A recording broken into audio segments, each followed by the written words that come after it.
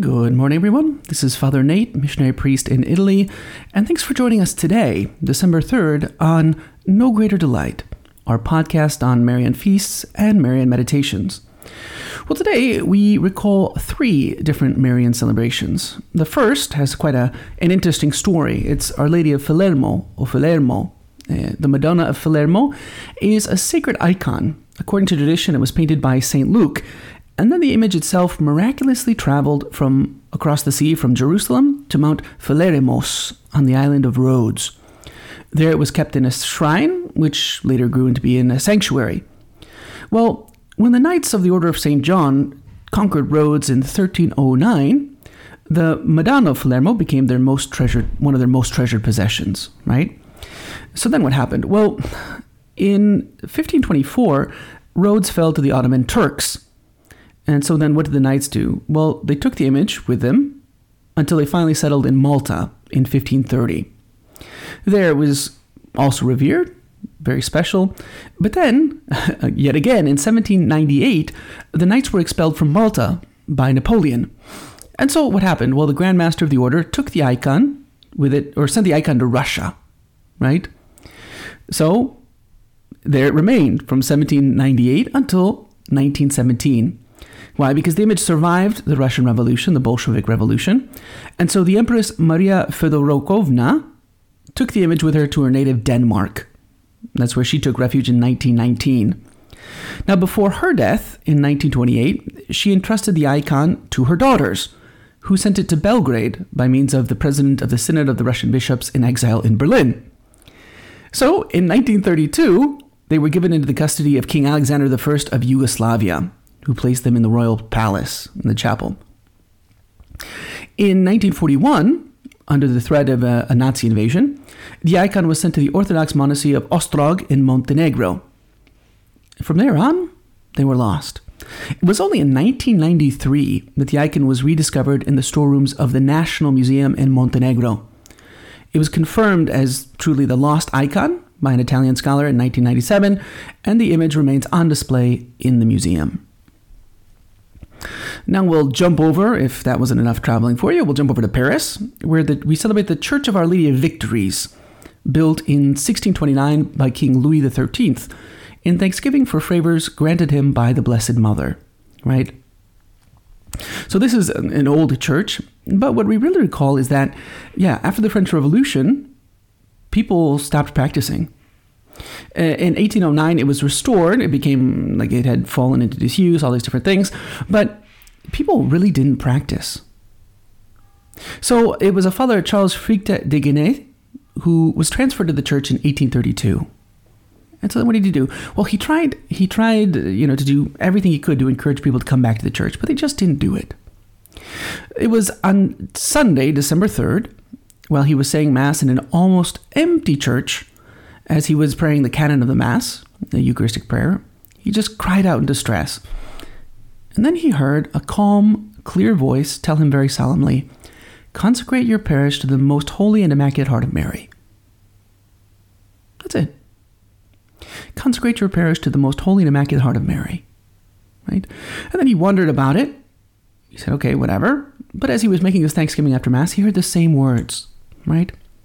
So then what did he do? Well, he took a pen and wrote rules for a confraternity of Our Lady. And the bishop approved it that very week. So the following Sunday, he told people at Mass about his plan and his project, saying that they would pray evening prayer for Our Lady that evening. Right? So then, when Father entered the church that evening, he found it filled for the first time in years. There were more than 400 people. The parish continued to flourish, and it became famous throughout Paris and France, and then even outside of France, right? So in March of 1855, there was an octave of thanksgiving in honor of the proclamation of the dogma of the Immaculate Conception. At the end of this octave, the statue in the church was seen to move. And so the statue was later crowned by Pope Pius IX, right? And last but not least, we will jump down to Italy, where they celebrate the Vergine de Montesanto in Rome, right? This is a particular church, right? In the Piazza del Popolo in Rome, there's a small church run by the Carmelite friars called Saint Mary of the Holy Mountain, Vergine del Montesanto, right? Making reference to Mount Carmel in the Holy Land. Now, in this church, there is a miraculous image of Our Lady and Child, which was believed to have been painted by an 11-year-old with supernatural help, right? So after the painting was crowned in 1659 on December 3rd, Cardinal Castaldi decided to build a much bigger and better sanctuary. So there were great architects that worked on it, including Bernini. And so what happened? Well, again, the painting, we don't know exactly when it comes from, but late 1400s, and it occupies a huge altarpiece in this church. In 1953, Pius XII designated the Basilica of Santa Maria Montesanto as the official church for artists, who still come there seeking divine help for their works. As we make our way through this month of December, we recall that this month is filled with Marian feasts and devotions. So on the one hand, yes, we have December 8th, the Immaculate Conception. We have Our Lady of Guadalupe.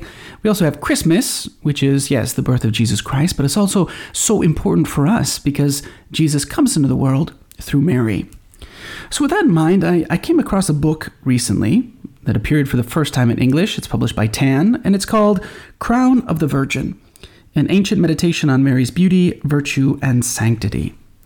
Now, like I said, it's the first time it's appeared in English, but it's actually an old text because it's attributed to Saint Ildefonsus of Toledo, right? Toledo in Spain. And again, what does he try to do in this? Well, it's a beautiful, in Latin, it's called Libellus de Corona Virginis, the little book on the crown of the Virgin. And in it, there's a number of meditations where, in beautiful poetic style, Ildefonsus explains all of Mary's virtues. So much so that one editor of this book, he says, "We scarcely believe that this small book could be read without it inspiring an intimate sense of piety and devotion towards the Mother of God." Right? So this is exactly what we want. We want this book to help us grow in our devotion to Our Lady. So again, what is the point of the book? Why is it called The Crown of the Virgin? Well, it's called the Crown of the Virgin because he says, because Mary deserves to be crowned above everything else. And he says, I can't praise her enough. Mary is so beautiful, but I will try to do it.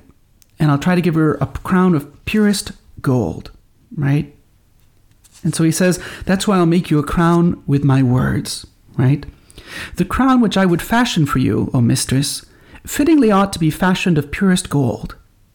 For just as gold excels all other metals in virtue and rarity, so you have primacy above all others, both in heaven and on earth. Right? So this very beautiful set talks about each of the jewels that he wants to put in her crown. And so it also ends with a beautiful prayer, which we can make our own. He says, O Virgin Queen, clothed with the sun, crowned with 12 stars, and raised up to the highest heavens, you are most merciful. You are more radiant than the star of the sea. Defend us by your gentle protection, that we may not be disturbed or overcome by our foes, and may we pass, secure in the hope of the holy resurrection, to the glory of eternal light. Amen.